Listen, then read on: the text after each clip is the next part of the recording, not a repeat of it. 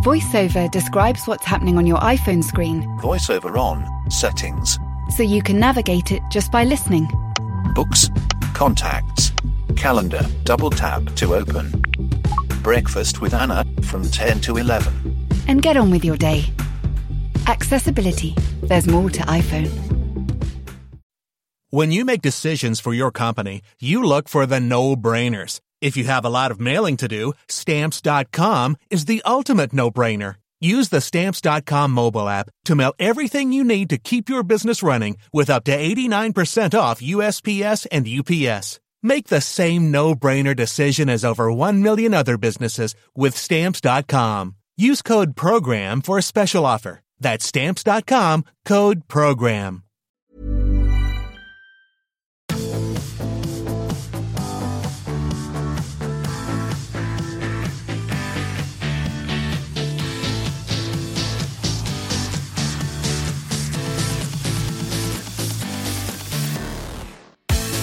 If you've read today's Times, and if not, why not, you'll have seen a story from our very own colleague Owen Slot, finally outlining the proposed schedule for the Lions tour of South Africa this summer.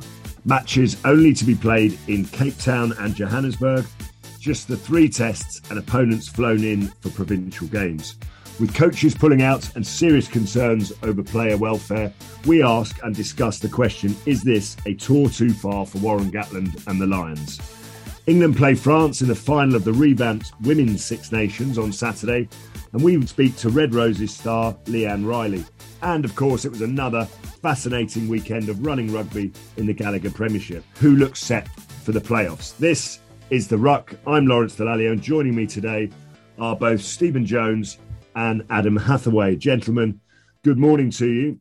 Morning. Hello. Now, Jonesy, Adam, before I get stuck into the Lions, or before we get stuck into the Lions, I mean, listen, I turned my back for 1 week. I have a very well-earned week off. And Stephen, I did listen to the pod, obviously, last weekend, and, climbing into me straight away, just for having a weekend off.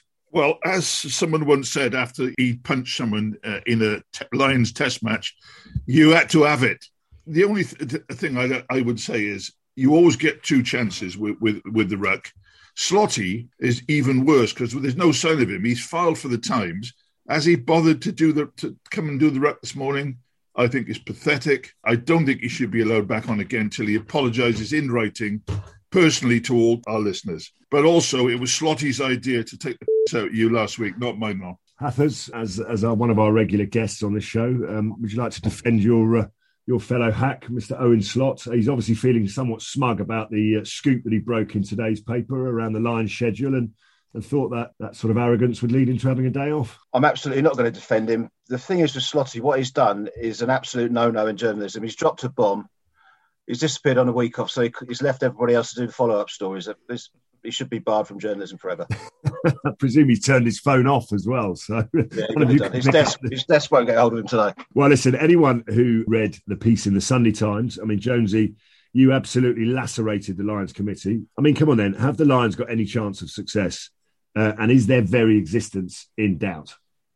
In my opinion, it is, because if you take if you look at the succession of tours, Lawrence, since the first great professional tour, 1997, what an absolutely mammoth thing that was. I don't think you got the prep you needed, but at least you got some. Everyone was tuned into it. The unions were behind you. There was no mucking around with Premier Rugby at the time about getting players out. And it was just the biggest thing probably I've ever seen, bigger than a World Cup for me.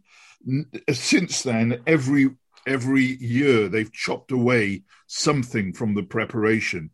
Every year there's been more and more bickering, including this year when you got this ridiculous farce of an argument with Premiership Rugby for release of players just before they're about to go, when the tour's been planned for 12 years. And I detect, and I'm quite able to move in these corridors. I detect unions now are totally self-centered, all of them for their own ends. I detect that people don't like the Lions going on tour because it means their players disappear from their from their site for a bit. No one has said a word. None of the Lions committee have kept us posted.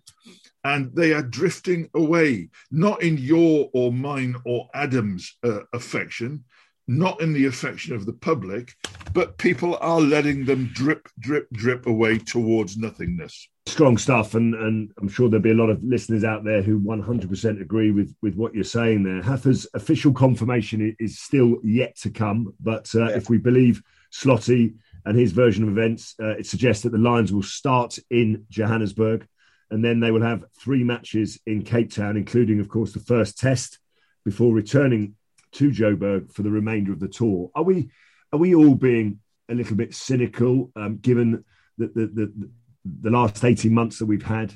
Should we just be content that the Lions tour goes ahead at all, rather than trying to have what Jonesy and a lot of fans want, which is a sort of traditional Lions tour? I mean, the organisers, both in South Africa and the Lions committee themselves, have faced a mountain of different challenges. And I guess just even getting the tour on, with or without fans, in or outside South Africa, in Johannesburg, in Cape Town, is a feat in itself, no? I don't think we should be content at all. I think it's been an absolute shambles the way it's been handled. What they should have done in 3 or 4 months ago is just said, forget it for this year. Let's have it in 2022. Quite right.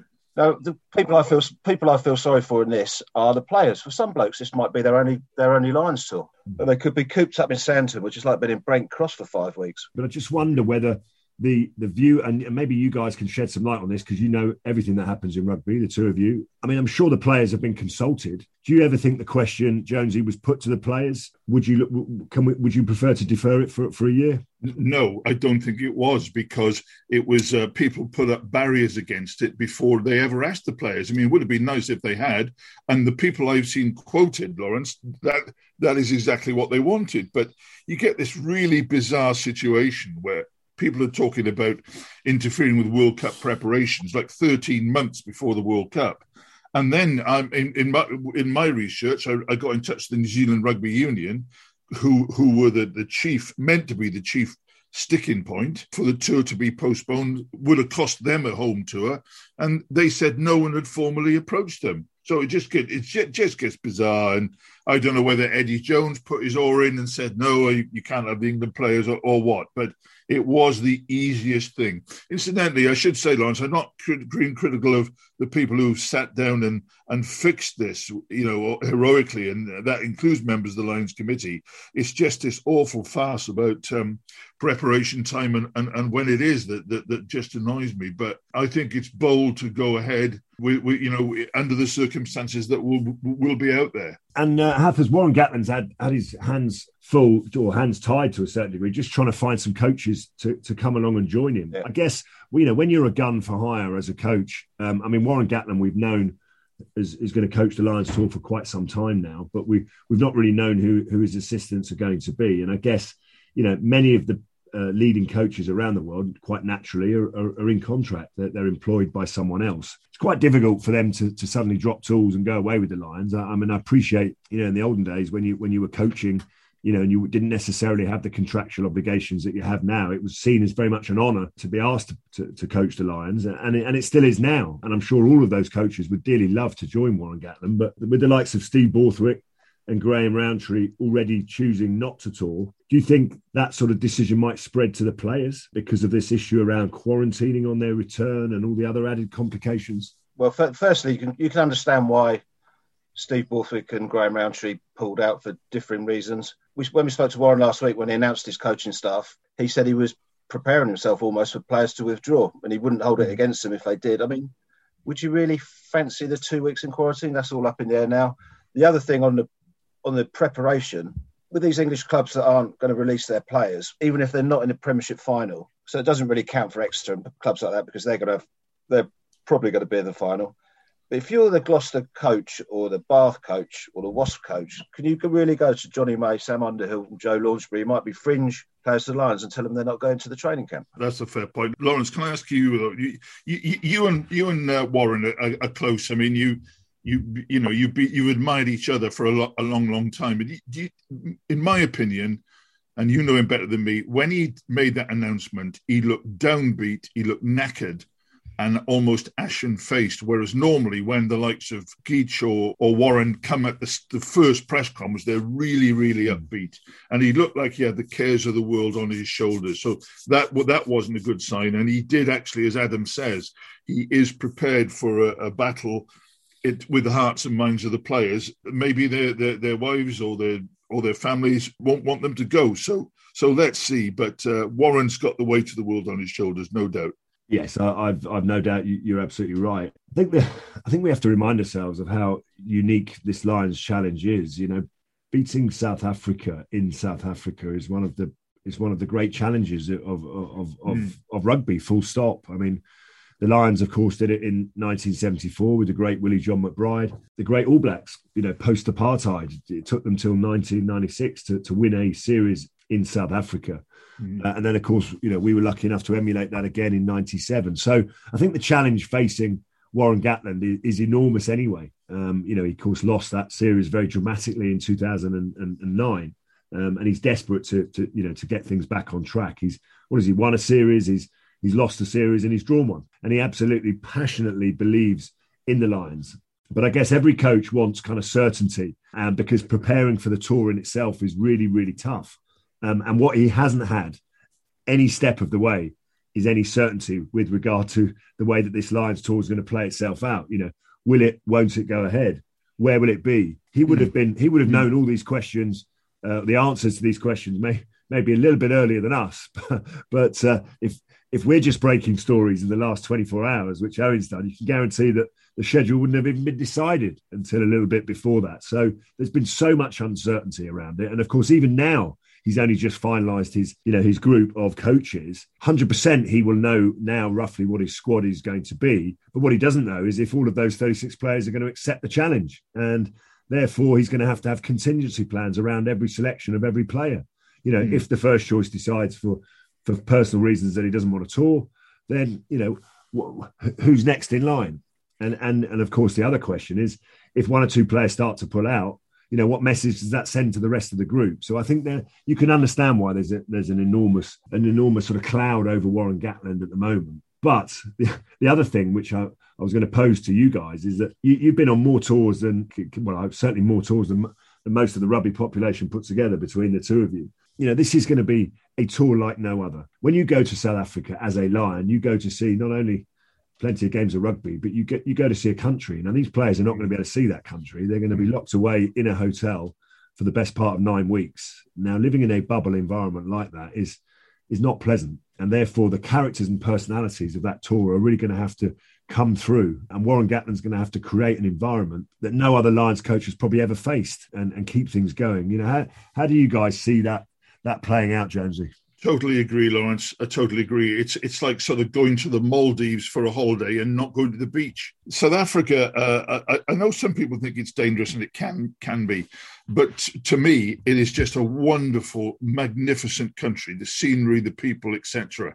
And, you know, you get an education down there into history and politics, because you're going through this magnificent area with all these huge houses. Suddenly, 10 seconds later, you're going through a really ramshackle township.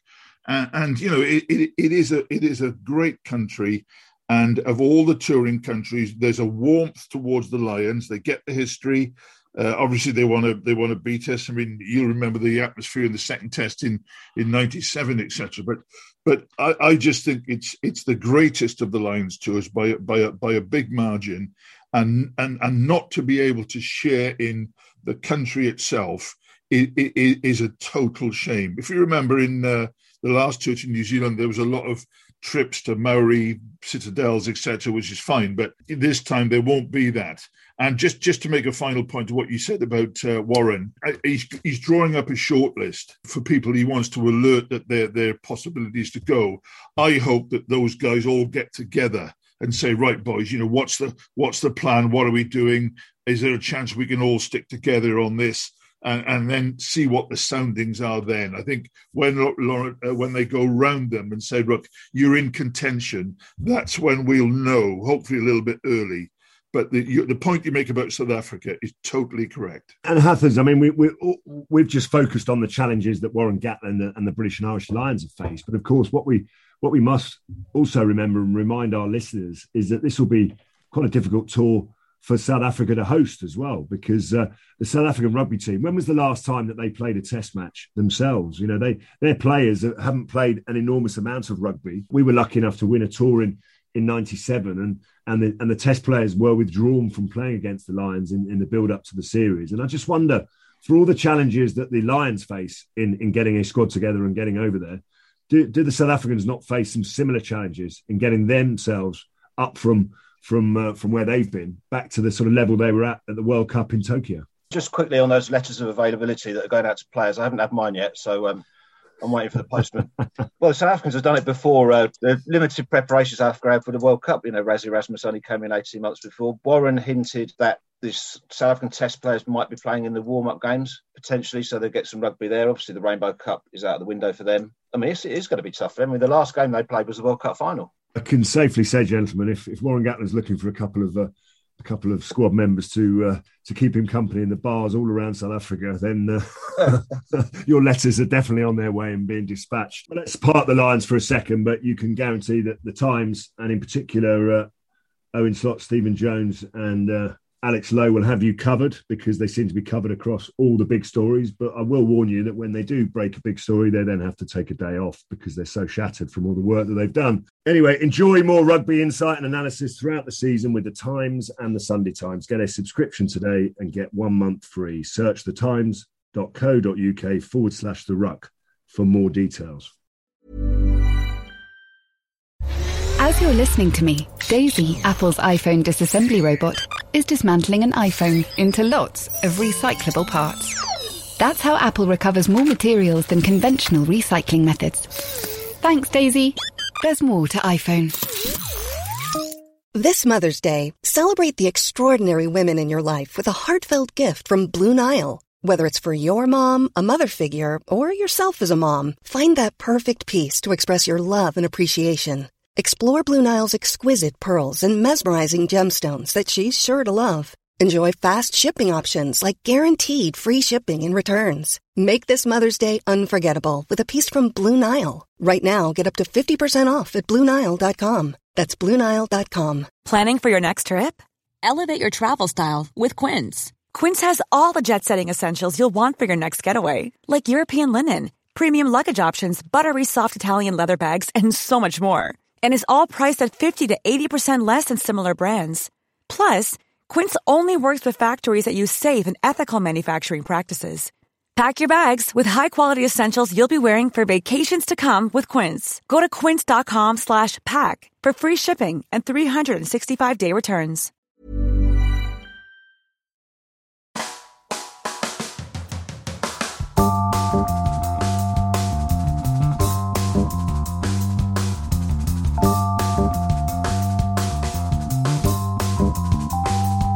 England and France have qualified top of their pools in this season's reworked Women's Six Nations and will meet in the final at the Twickenham Stoop on Saturday. Jonesy's been talking to Red Roses star and scrum half Leanne Riley ahead of the game. Thank you, Lawrence. Those of you who know your English rugby will recognise Leanne as a classic scrum half, I'd say. Incredibly good and sharp service. Leanne's played at a scrum half for England in the Six Nations so far. And Leanne, you got the big one coming up on the weekend, the final of the Six Nations at the Stoop. What's the outline of the build-up this week? Yeah, it's like you say, it's the big one. It's what we all love to play rugby for. So yeah, the outline for us, I think we're going into camp first thing this morning. We'll just be focusing on ourselves. We put some good performances together against Scotland and Italy, but they weren't the full 80 minutes. So for us, it's about having that performance and being able to hold it for the entire 80 minutes. What privations are there and restrictions? We all know it's the time of COVID. How onerous is the COVID regime that you have to live under? Yeah, it's a bit different. We have different days in camp depending on when we've tested and when we get those results. So today will be quite a separate day because we're testing first thing this morning. and we won't get those results back till tomorrow. So today will be pretty much separate. It'll be forwards and backs separated. We'll have a gym session, we'll have a socially distanced skills session, and then tomorrow, once we get those results in the morning, it will start to ramp up.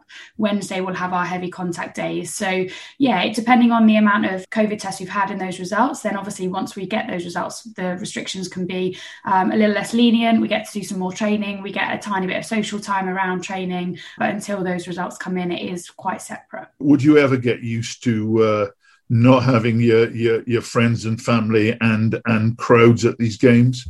I mean, I wouldn't like to get used to it. I'm ready for them to come back whenever they can. Yeah. It's cliche, but having the crowd there, like, it just completely changes your mindset, the morale of the team. You're walking into the stadium when the coach arrives, and there's people there greeting you, and it's amazing. So it's definitely something that we as a team have missed. We turn up to a game now, and sometimes, I mean, against Scotland, I was a bit like, I don't know is it game day? Like, there's no one here, and just that little bit missing. So yeah, we'll definitely, when it's safe to do so, we'll definitely welcome those crowds back in, and we'll enjoy them whilst they're there. You've had 2 games so far. As you say, you were not absolutely 100% satisfied with either of the performances.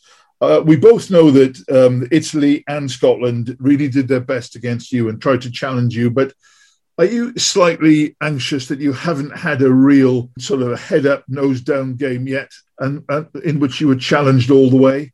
It doesn't make me nervous or anxious as such. I mean, like you say, Italy and Scotland did put up a fight. I know the scoreline was what it was at the end of the game, but actually, if you ask any player that went through that game, we were waking up the next morning, we'd definitely been hit by a bus. The scoreline said one thing, but the way it felt to us as a team was a completely different story. So yeah, I mean, like you say, it's going to have to be an 80-minute performance. We can't knock off, and we can't give France those opportunities this weekend, because definitely we'll get punished for it. So it will definitely be about that 80-minute performance and trying to, if we're under pressure, how do we change that? How do we flip that and put it on France, and vice versa? If we've got France under pressure, how can we utilise that and capitalise on those opportunities? So it'll be a different story this weekend. We can't afford any mistakes.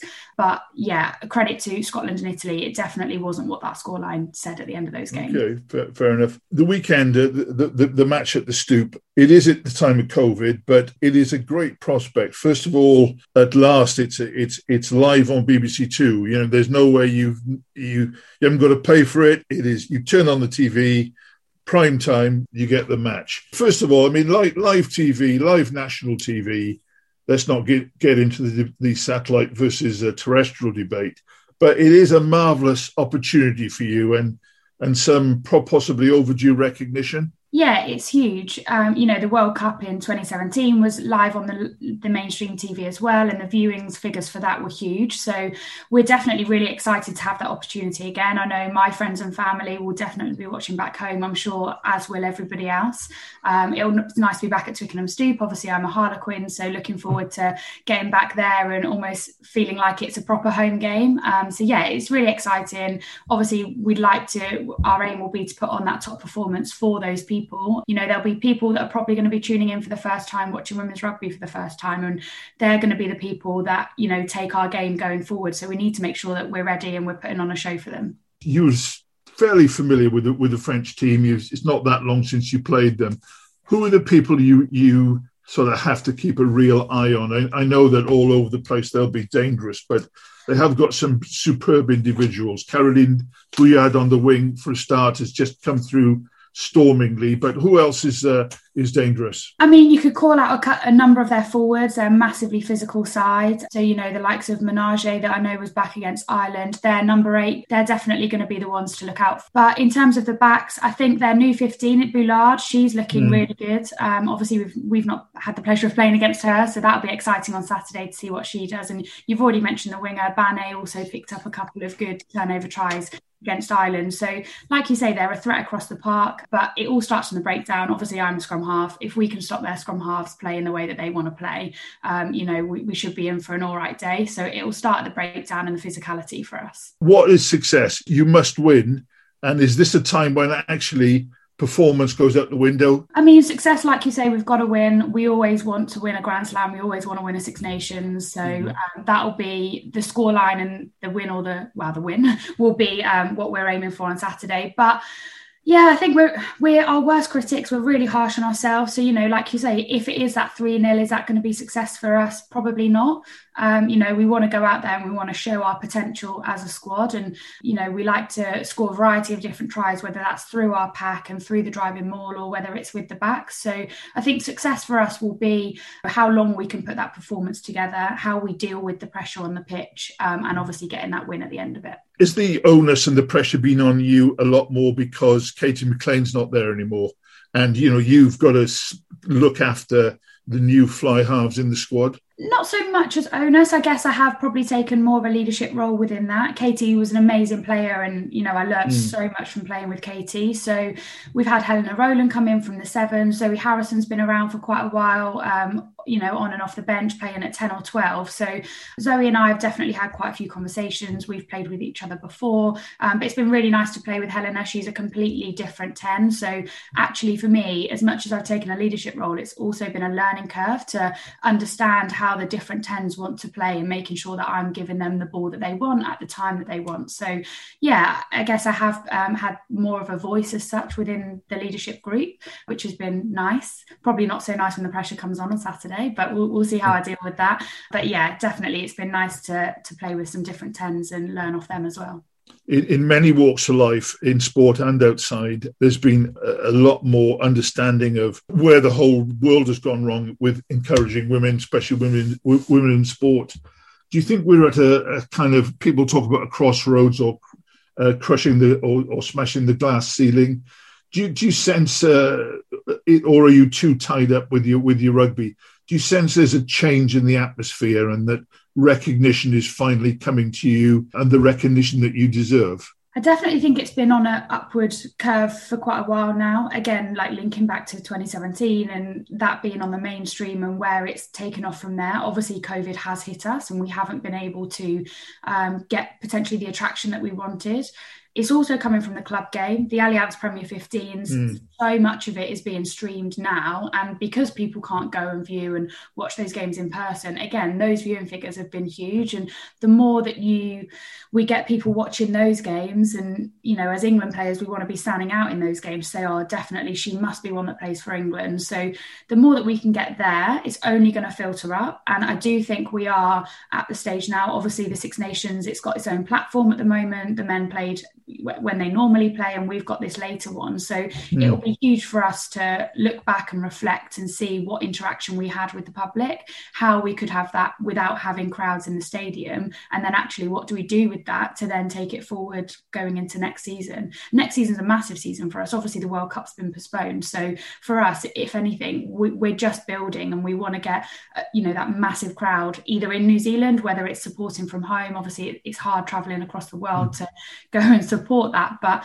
yeah, we definitely want to be able to have that support behind us, and I think we're in the right direction. Jonesy, another brilliant interview. You've been a superb champion and are a superb champion of women's rugby, but just talk very candidly and honestly, what is the state very quickly of the women's international game, certainly in the Northern Hemisphere, and has this decision to change, to split, to try this new format, has it worked, and what are the lessons learned? Well, first of all, it was a panic measure because they felt they had to cut the tournament down. So basically, you've had this thing where split into two pools and just play 2 games each, and then you're straight into the final. So it's a kind of afterthought sort of thing, Lawrence, and it was never intended that it would carry on like that. But I think now it must do, because one of the problems that they've had, as Leanne and I were saying, is that it's been massive scores. I mean, Wales have lost by 50 twice. There's hardly been a tight game. Now, the problem you got there is a 50-0 or a 60-0 is just not good TV. It's not good for coverage or for sponsors. And in my opinion, the only way they can get through this is to keep 2 pools. I mean, I'd think that they ought to split into a 3 and play home and away. The 3 would be Ireland, who are not bad, England and France, and then the others join the likes of Holland and Spain in a Division 2 with promotion and relegation, because it is just not, some of the games have been barely touch rugby, with some of the defending there. So they have got a problem. The two professional countries, England and France, as you would expect, Lawrence, are just way ahead. And the others at the moment can't hold the candle to them. So it's time the others went and played in their own division to get themselves together. Simple as that.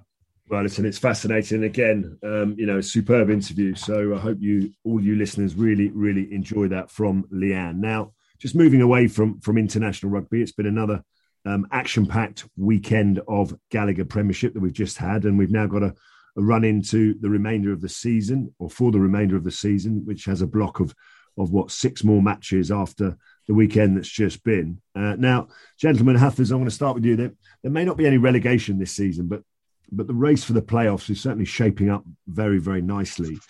We saw a lot of tries scored over the weekend. Is it because of this issue around no relegation? Is it because suddenly the sun has burst through the clouds and we've got some hardened pitches and some sun on our backs? Is it because the players are up in their game, or because they've got international players back from the Six Nations, or is it none of those, or is it a mixture of all of those? Because you guys normally have the answers, and our listeners want to know, why are all these tries being scored? Well, it's a combination of the lot. I mean, I'm fiercely anti-ring fencing, but it seems to have given a more attacking mindset to some of the teams, particularly those in mid-table, because they haven't got the fear of being sucked into the relegation battle.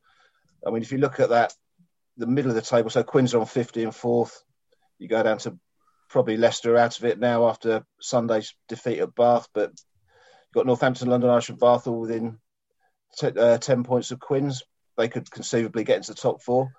The weather is a factor as well, isn't it? Great to have the sun out. People in pub gardens, although we can't get into them. By the way, gentlemen, you do have to book, right? Pre-book. You can't just rock up. I know you're big names in the world of rugby. You can't just rock up at you're obviously not that big a names in the world of rugby because you weren't let into the pubs in Bath, were you?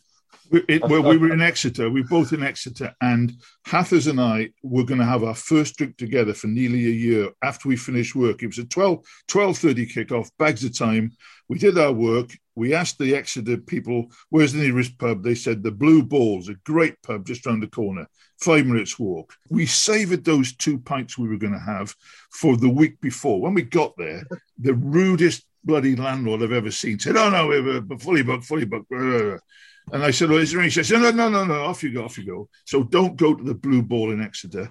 We then got a taxi to a massive pub where there was obviously going to be room. When we got there, it was like being at Madison Square Garden when it was packed for the alley fight. We couldn't get in there either.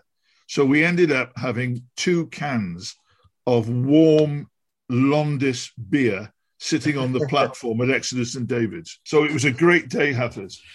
Well, I tried in Bath yesterday as well, and no good there either. Right, I think Law's got a point there. We should have booked. Lawrence, I don't think it's the lack of relegation because, as for all we know, if there was relegation, maybe they would still be boring games. I just think once again the players and coaches have come through so strongly. I love the Exeter game and Wasps game. I feel sorry for Wasps because they're so denuded, and also Bath and Leicester. You were broadcasting on yesterday.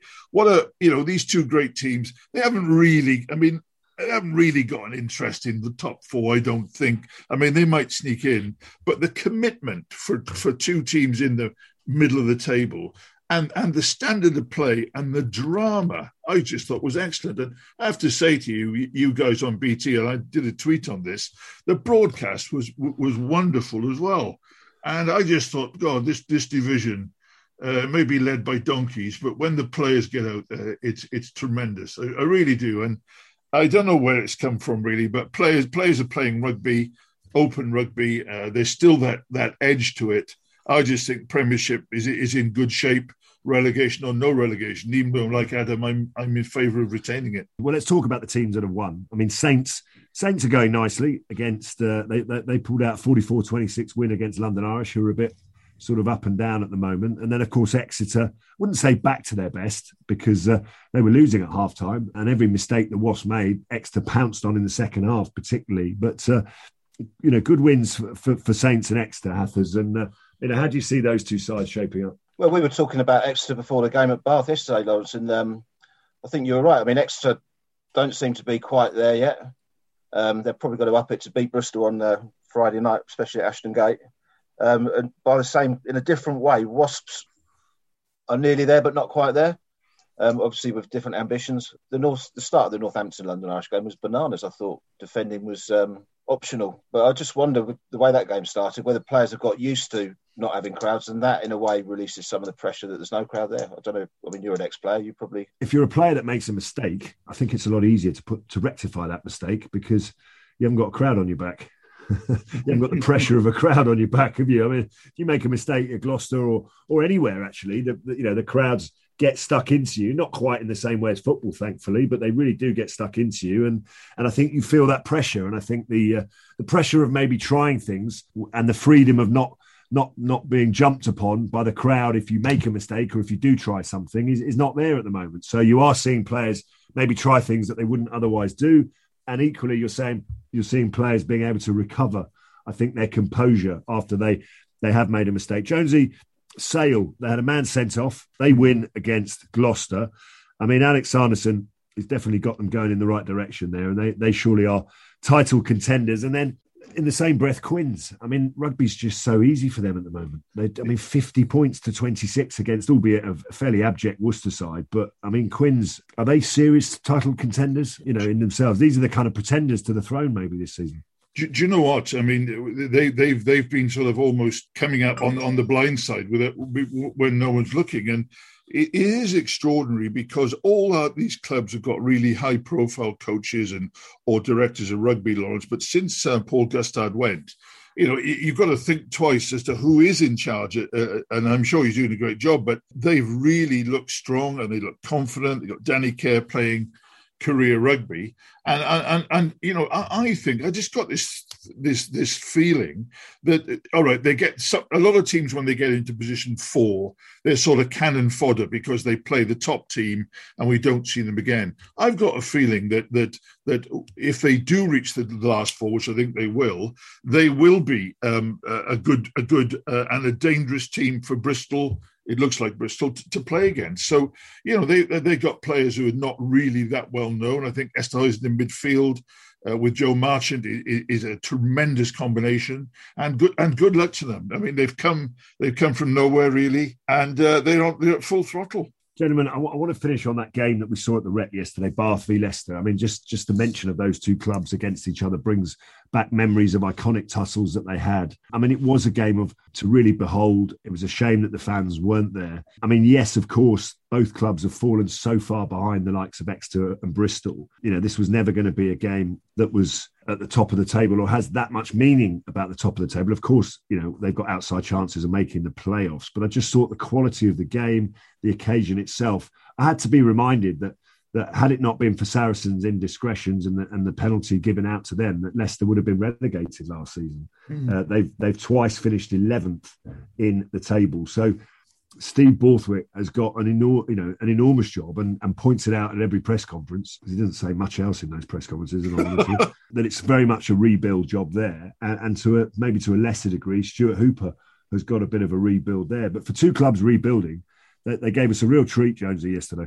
They did, and we had the extraordinary sight and sound of Ugo Munya, the great attacking winger, saying, for God's sake, boys, shut up shop and stop playing all this rugby. And Lawrence Delalio, one of the great hard men, saying, for God's sake, boys, keep throwing the ball about, which was actually good TV. Yeah. Look, it was tremendous. I think we'll come on to the player of the match soon, the man who apparently is not good enough to be anywhere near the England squad at number 8. But some really great attacking players. So nice to see Anthony Watson get the ball in his hands. And Leicester Tigers had some big, hard, Tiger-type forwards there, which was great as well. And, Ellis Genge, Dan Cole, blimey, maybe they hoodwinked the ref, maybe they didn't. But it looked like two clubs who finally said, right, lads, we're getting back up there. And I loved the game. And it was just tremendous. I couldn't have been happier watching it on my armchair. Well, I couldn't agree more. And there's some law changes coming in or being trialled in rugby, and we won't talk about it because it deserves a pod on its own. But I mean, one of the law changes they should be introducing is if the weather's fine and dandy and the pitch is in good shape, no box kicking in the opening 15 minutes, I reckon, because what happened yesterday is that Bath came out with an attacking mindset, and they turned the ball over a few times, and we see that in the Southern Hemisphere quite a bit as well. But I think if you've got that attacking mindset, it really does challenge your opponent in a very different way. And do you know what? I was really pleased that Bath won the game yesterday with that Ben Spencer conversion, particularly as he made a very odd decision just before half-time not to take the kick at goal. And I think, talk about going from zero to hero in the space. But I just believe that yes, Leicester are improving. Yes, they had that physicality and that set-piece dominance and that cussedness. But I just like teams that have attacking ambition to be rewarded. And I just felt of the two teams, there was one side that had an outstanding player in George Ford, who was just happy to manage the game, and he did that superbly. But equally, I thought Bath as a team deserved to win because they showed that real attacking intent right from the off, and probably had a bit more ambition than Leicester Tigers to win the game. Well, it might go back to what we were talking about before, Bath outside shot of the playoffs. If Bath had been fifth, 4 points behind Harlequins, do you reckon they would have played the same? I don't know. And Leicester have been told that they should have got relegated last year every week by Borthwick, who repeats it to us every week. So maybe there's no pressure on them. So maybe that has contributed to it. But it was a terrific game.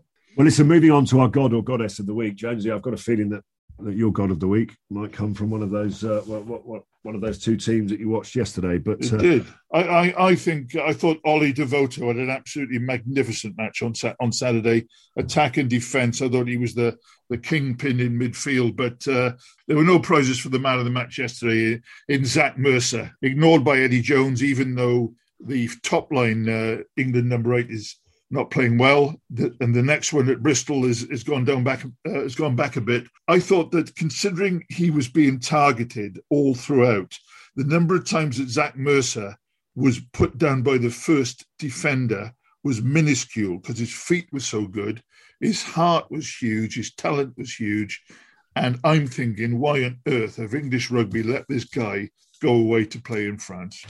God of the week.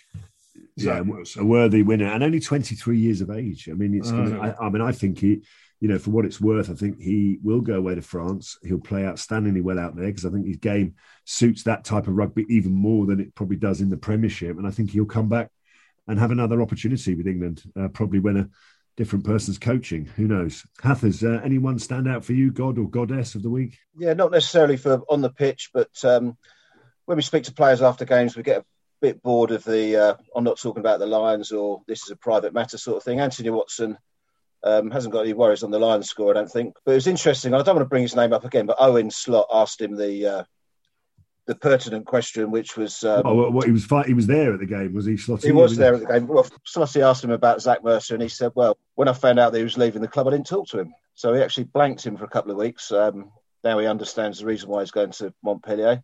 But I thought that was quite refreshing that he said he blanked a teammate and it gave us a line anyway. So he's my God of the Week. Wonderful. Probably took Anthony Watson down to the ATM and showed him why he's leaving the club. That's probably what I have to say. I will go for an obvious choice, but not an obvious choice in the game yesterday. But I felt that I love seeing players win games, and I hate to see players lose games. And I thought that there was a couple of decisions that were a bit odd in the game yesterday. But for Ben Spencer, who looks a bit out of sorts at the moment, he's not playing quite as well as he has done for Bath. He made a decision to not kick for goal, and it would have taken them into a half-time lead. And then to have that opportunity and to show the kind of composure and bottle, if you like, to win the game for his side was wonderful. So Ben Spencer, well done to you for slotting that touchline conversion. You're my God of the Week. Right, my thanks to Stephen Jones, Adam Hathaway, and of course, the best of luck to Leanne Riley against the French on Saturday. The Ruck returns next Monday, possibly with Owen Slot, if we can be bothered. If you've enjoyed the podcast, please leave us a review, and you can subscribe on Acast, iTunes, or your usual podcast provider. Owen who?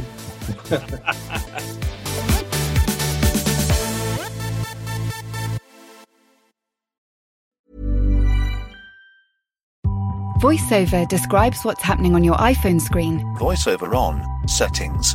So you can navigate it just by listening. Books, contacts, calendar, double tap to open. Breakfast with Anna from 10 to 11. and get on with your day. Accessibility. There's more to iPhone. Small details are big surfaces. Tight corners are odd shapes. Flat, rounded, textured, or tall. Whatever your next project, there's a spray paint pattern that's just right. Because Rust-Oleum's new Custom Spray 5-in-1 gives you control with 5 different spray patterns. So you can tackle nooks, crannies, edges, and curves without worrying about drips, runs, uneven coverage, or anything else. Custom Spray 5-in-1. Only from Rust-Oleum.